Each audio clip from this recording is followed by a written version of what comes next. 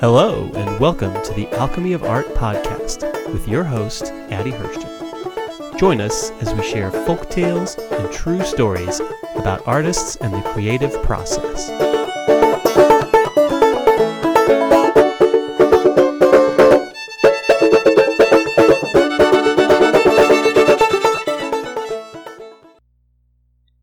We start with our quote of the day.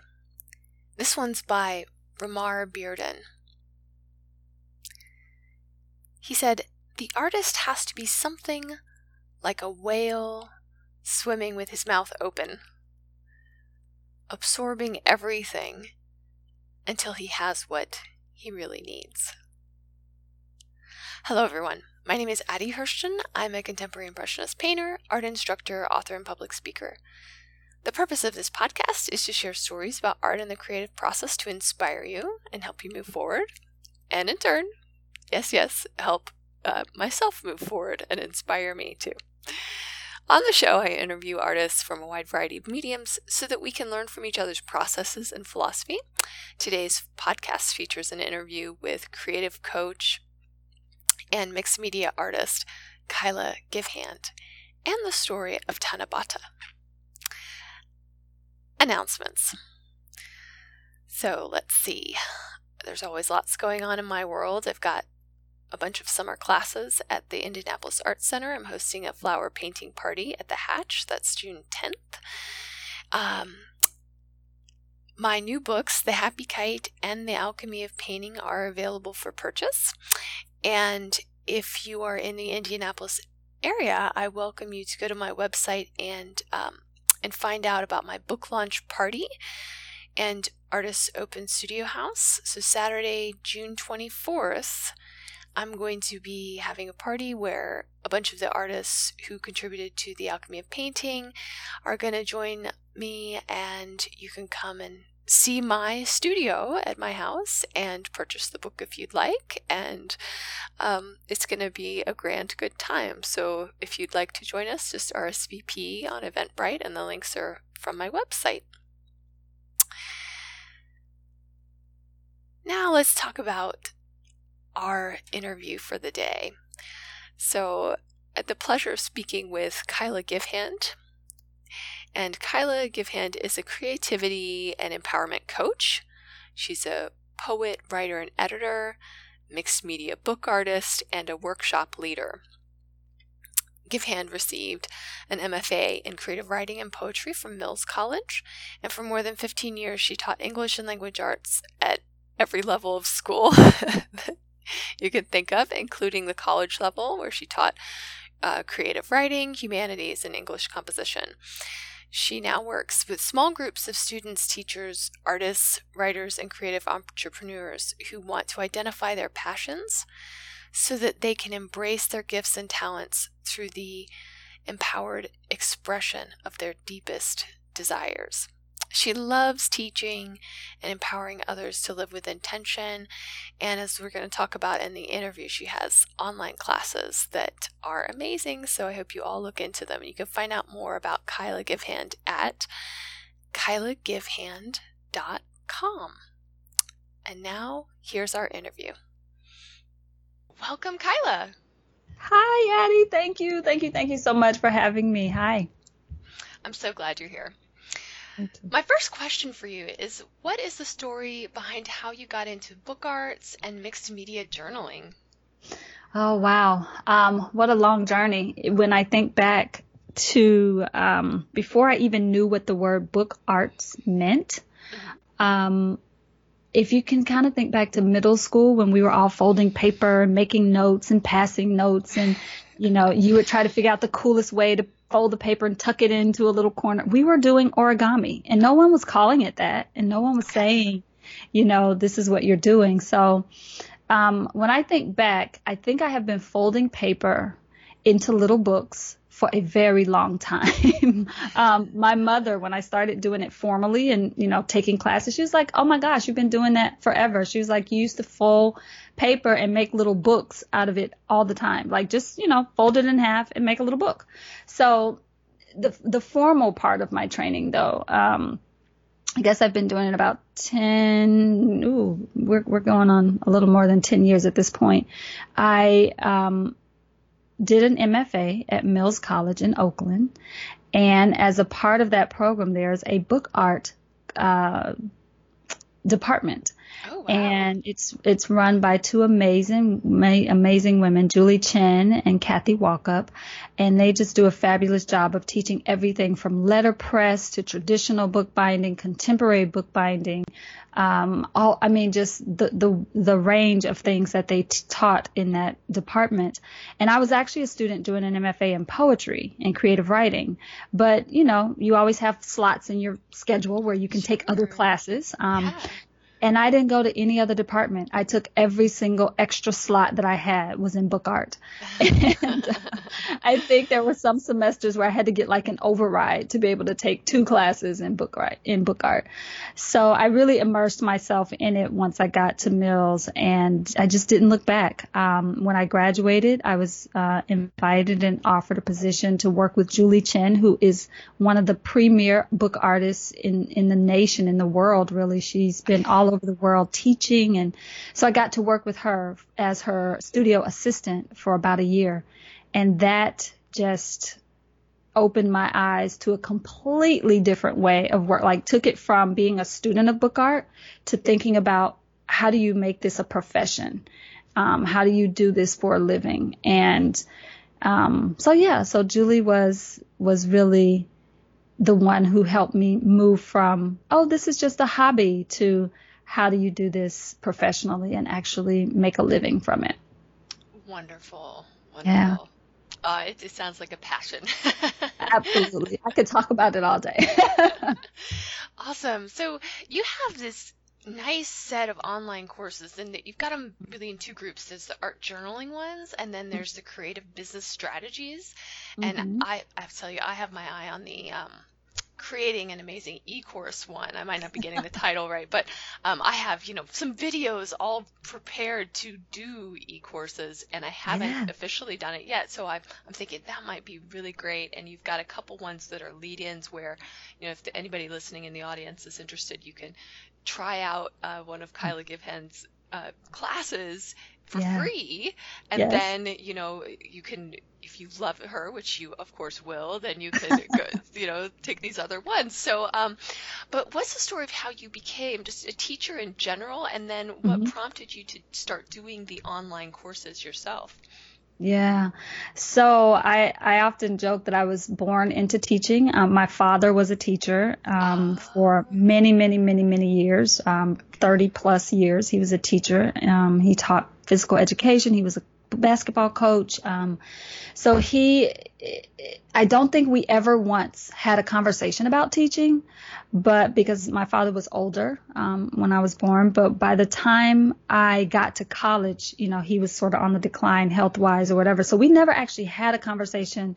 And my father actually passed before I ever graduated college. So he didn't even know I was studying to be a teacher, because when I went to college, I was actually studying to be a computer.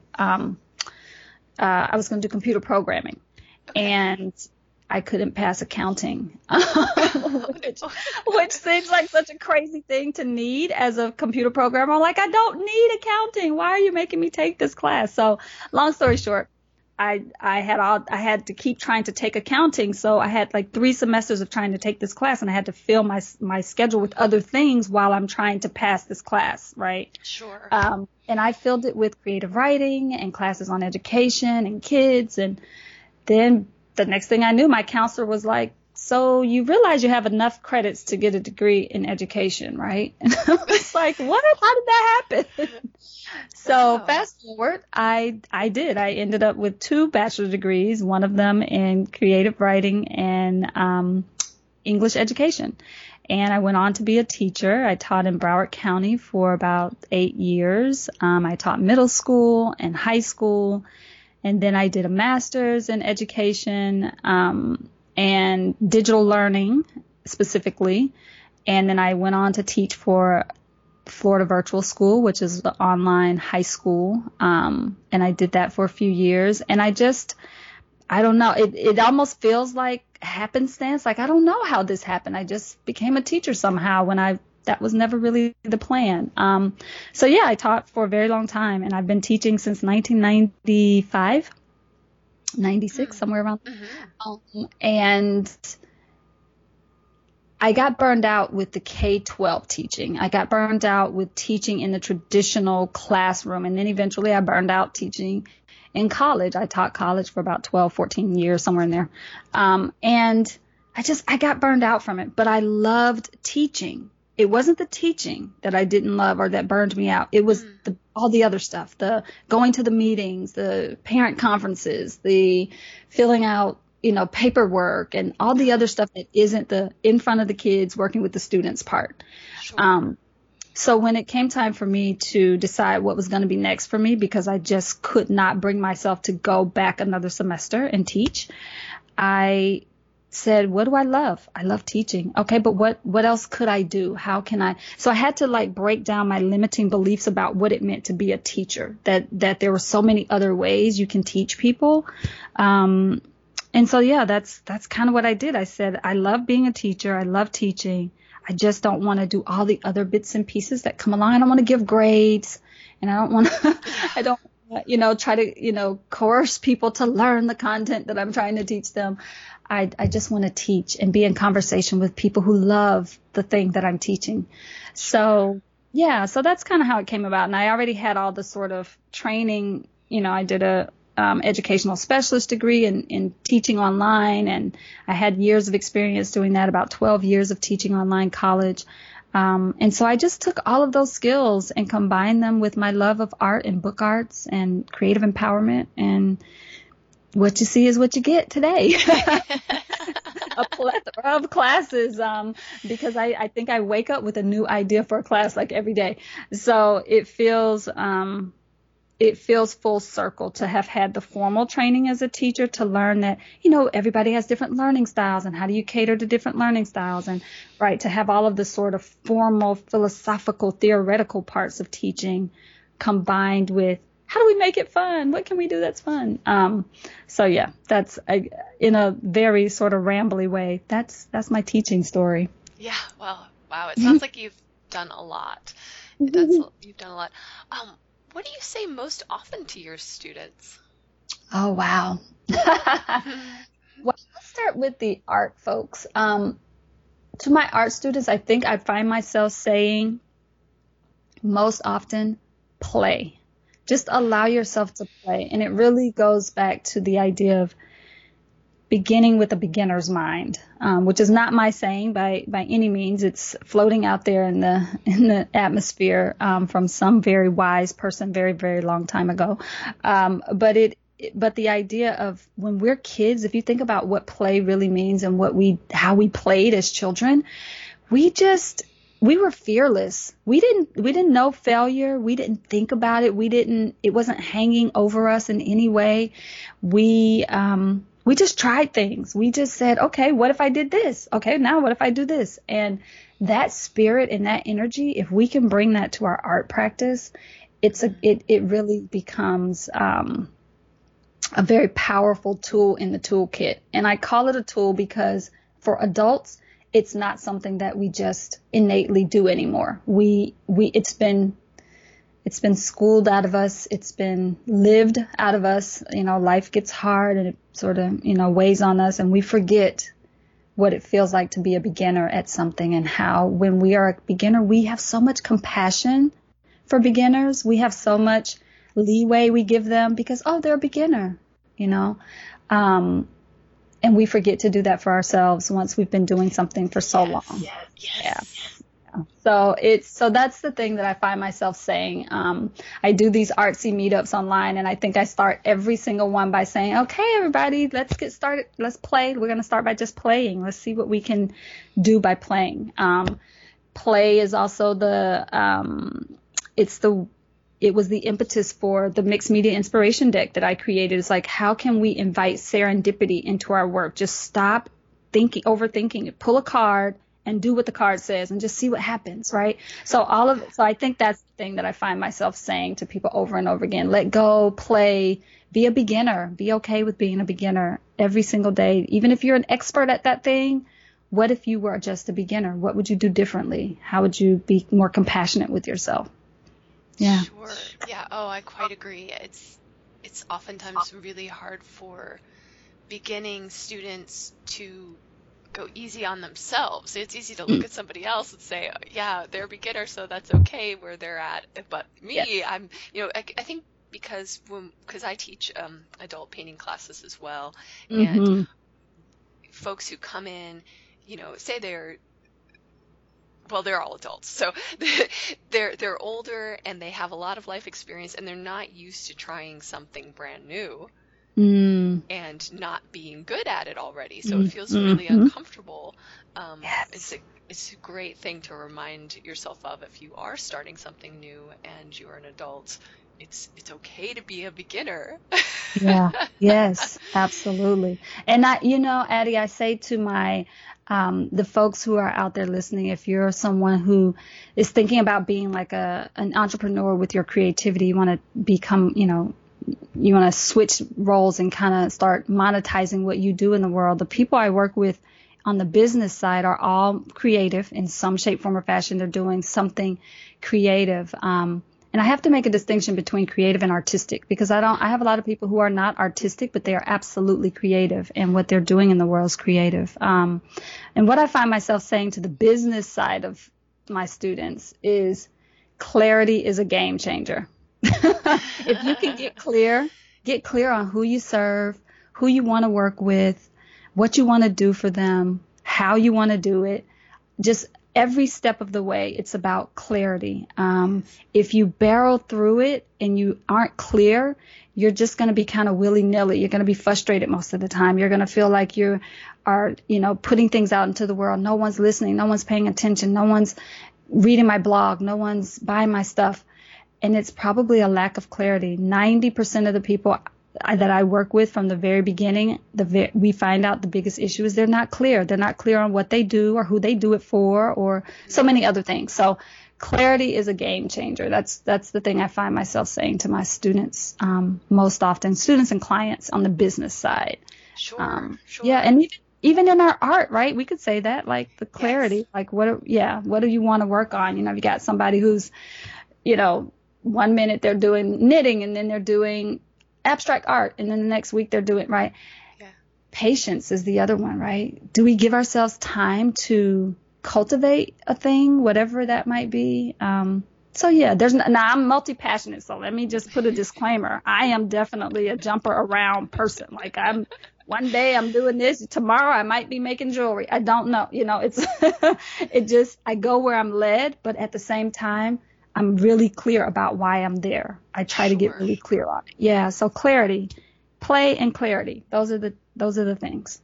Yes. Oh, again, I agree with you. And, looking at my own art story, and let's just take out the business side of it, because that's a whole other can of worms, right? Yes. But yes. Even just when I sit down to do a painting, and the reason I'm doing this painting today might be because, I'm honoring the beauty of nature and springtime, but then my painting from a few months ago might have been more about expressing love and showing two people and how they are relating to each other. So each piece can have a completely different purpose. Yes. But I agree. If you can get very, very clear about it, and I have several prompts in my book that's coming out this summer. It's called The Alchemy of Painting, Developing Your Style and Purpose. And I love it. And that book has lots of prompts for people to help them figure out why they're doing it. And because everyone comes in and they're like, I really want to paint, or I want to sculpt, or I know I want to do this, and deep down they know why, but it's hard to articulate it. And if you can get yourself clear on it, then your work is going to be stronger in every way.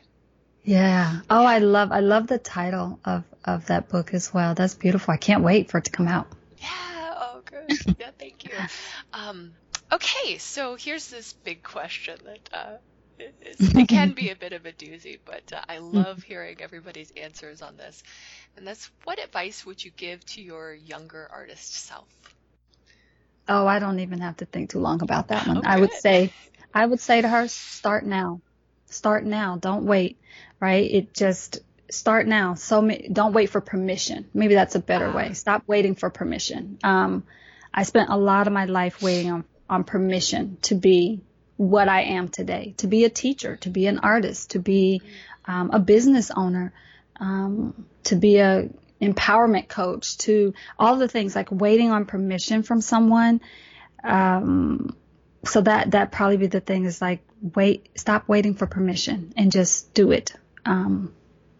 Because I think so often we're waiting on for permission, but again, we're not even clear on who we're waiting on permission from. Like who is the person that can bestow this permission that lets you go and do the thing in the world that you're really here to do and meant to do. So it's kind of a conundrum. We're waiting on permission, but we don't even know who we're waiting on permission from. So that would be my advice to my younger selves. Do it now. Don't wait for permission. Just do it. And I say that to myself today still. I have to remind myself, to just do, like, I don't need permission to teach this online class. I don't need permission to gather a bunch of other artists together and do a collaborative course. I just need to ask. I just need to ask people if they're willing, if they want to be a part of it. And a lot of times waiting on permission is really just a sign of fear. So, so in essence, I'm saying to my younger self, be fearless. It's okay. Make mistakes. It's all right. So, yeah, I think that's definitely what I would say to her. Just do it now. Don't wait. Awesome. Wonderful. Yeah. And now we're to our final question, and that is, what is your favorite art book or story? This was a hard one for me. So I have to say I get a lot of inspiration because I'm formally trained as a poet. I think I get a lot of inspiration from poetry. So my sort of go-to when I'm fit, and I don't talk about this a lot. So thank you for asking this question. I don't even think I've talked about this with my students and folks that I work with, but I take a lot of inspiration from poetry. I have a row, one of those little 3-tiered IKEA carts. All 3 tiers are filled with books of poetry that I just kind of keep over by my desk, because those poets have a way of seeing the world and interpreting it for us through poetry. I find it very easy to access how a poet has interpreted the world, and then filter it through my own experience and bring it back to the page or to the canvas or to the book art that I'm making. I've made a lot of books that were handmade journals that were actually inspired by something I read in a poem, because I can visually see the imagery. And I say to myself, what would that look like in a handmade journal? Well, then I have to build a structure that makes sense for it to exist, for the poems to exist in that book. So I take a lot of inspiration from poets and poetry and just the way poets navigate creativity in the world. But if I had to pick like a book that was in the art realm, I probably would go with Still Like an Artist. That book changed the way that I know it had a lot of controversy around it, and a lot of people were like, oh, you don't steal, artists shouldn't steal. And, I think they missed the word "steal" threw people off, right? If they said, if it said walk like an artist or talk like an artist or think like an artist, people would not have had the issues with it that they had. But if you can get past that, it really is just a manifesto. It's just a manifesto of how to think like an artist, right? So yeah, that would be the one. And I would say if you've never read the book, try to read it with the lens again of a beginner. Try to go into it with a beginner's mind. Forget all the stuff you know about the word steal and all the things you think about thievery and really. I watched an amazing TED Talk from him. Oh, not too long ago, actually. The book's much older, but TED Talk I watched from him, and one of the things he said in that TED Talk that really stood out for me was a quote from some other artist about loving something versus respecting something. And I'm not doing it justice here, but it in essence, what you think is stealing, I think is honoring, right? Or I might be thinking, oh, I'm honoring this person, or I'm paying homage to this tradition or this thing, right? So sometimes it's just a matter of the language gets in the way. But yeah, that would be, I would say read poetry as often as you can and check out the book Still Like an Artist. I think it has some good stuff in it. Oh, wonderful. Thank you. And any final thoughts for our listeners? Anything I haven't asked you that you wished I had asked? Well, honestly, Addie, I'm very grateful to you and thankful to you for having me and allowing me to share my story with your listeners. And I think the biggest thing that has been sort of transformative, I hate to say life-changing because that sounds so big and so heavy. But in a way, it has been life-changing for me, is to just one day at a time. Every single day I wake up as if yesterday didn't even, like I come and I'm like, oh, okay. Like this morning I woke up and I knew I had this interview with you and I was very excited and I took my time this morning, whereas usually I barrel through my morning and I'm like, okay, check email, do this, do that. But today I said, you know what? I'm just going to leisurely go into my art space. I'm going to actually go to my art table before I sit at my desk, which I have in there are two different tables. And so intentional time for yourself, I think, is something I would really say to people. Like, allow yourself to be patient with yourself and your practice, and just see what evolves when you bring some intuitive and intentional time to your art. That has been transformative to me, is to know that I can actually live in that duality where I can be intuitive around my art, but then also I can take that same piece of art and put intention behind it. And knowing that those two things don't necessarily live in the same space and time. Right. And so but knowing that I can do that. I can have both an intuitive way of being in the world and an intentional way of being in the world. Yeah. And it doesn't make me fickle to do that. It just means that I'm thoughtful, maybe. Those are sort of the final thoughts. It's just allow for the duality in your life, and in your art. Yeah, and I'm reminded of is it Anne Lamott's Bird by Bird? You take it bird by bird. Yeah. Yep, day by day, bird by bird, for sure. Oh, lovely. Well, Kiala, thank you so much for being a guest on the show. I so appreciate it. Thank you for having me, Addie. I can't wait to connect more. And now for our story of the day. As I said on the last episode, I only have a few more stories left from my Alchemy of Art Stories for the Classroom book to share on the podcast. This is one of them. The story of Tanabata is a folk tale from China. Once upon a time, there was a weaver princess who worked night and day on her loom, creating the tapestry of colors found in the sky. She sat on a cloud, surrounded by stars, weaving sunrises and sunsets for people to enjoy. She never rested and thought of nothing but her important work. But one day she heard a strange sound from across the stars. It was a large herd of cattle stomping through the sky, led by a handsome herdsman. When the weaver princess saw the herdsman, she got up from her loom and she ran to greet him. And in that moment, the two fell in love. They went to the weaver princess's father, the ruler of the heavens, to ask for permission to marry. A wedding soon took place. The weaver princess and the herdsman were so happy together that they never left each other's sides. Soon, the ruler of the heavens noticed that the young couple were neglecting their duties. The herdsman was allowing his cattle to eat the stars in the sky. And the weaver princess hadn't created any new colors. The heavens appeared bleak. the ruler of the heavens, separated the couple, and he placed the herdsman on one side of the galaxy and the Weaver Princess on the other. Between them was the Milky Way. The ruler made the Milky Way fill with water. It roared like a river in the spring. The Weaver Princess and the herdsman could only cry and wave at each other from afar. After some time, the ruler of the heavens took pity on the sad couple, and he decided to allow them to meet once a year on the 7th day of the 7th month, as long as they did not neglect their duties the rest of the year.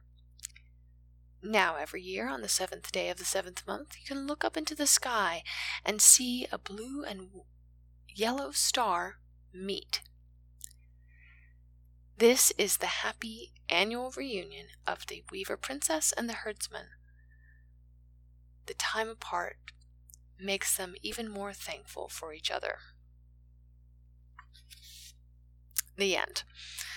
So this story has inspired festivals. So in Japan, there's the Star Festival of Tanabata, and in China, there's the Kiix Festival, and both are based on this folktale and are celebrated on the 7th day of the 7th month. It's kind of a funny little story, isn't it? And on one level, I feel like the moral of the story maybe is supposed to be, don't neglect your work, don't have too much fun. But then I think about what Kiala Givehand said in our interview and how, you want to play. Maybe finding a balance in our lives is more about letting work be play, not letting the weight of all those responsibilities bring you down. So for an example, one thing I like to do is if I'm doing my dishes, I will play music and I will listen to podcasts, and I try to make those things, even the things I don't want to do, fun. And I think it's interesting too how Kiala was talking about how we sometimes even make our artwork too weighty and heavy, and we got to remember to just play with it. So I don't know that I agree with the ruler of the heavens. I don't think I would make the couple separate all but for one day of the year and not trust them not to create some better balance in their life. But we do all need balance. It can't be all work and all play. But maybe we can bring the two together. And that's my final thought for you here today. This concludes our Alchemy of Art podcast for today. May these stories about art and the creative process inspire you. May you find your voice.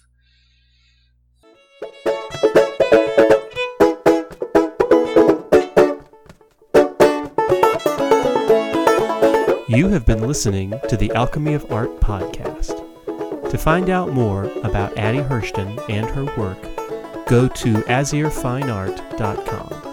That's azirfineart.com.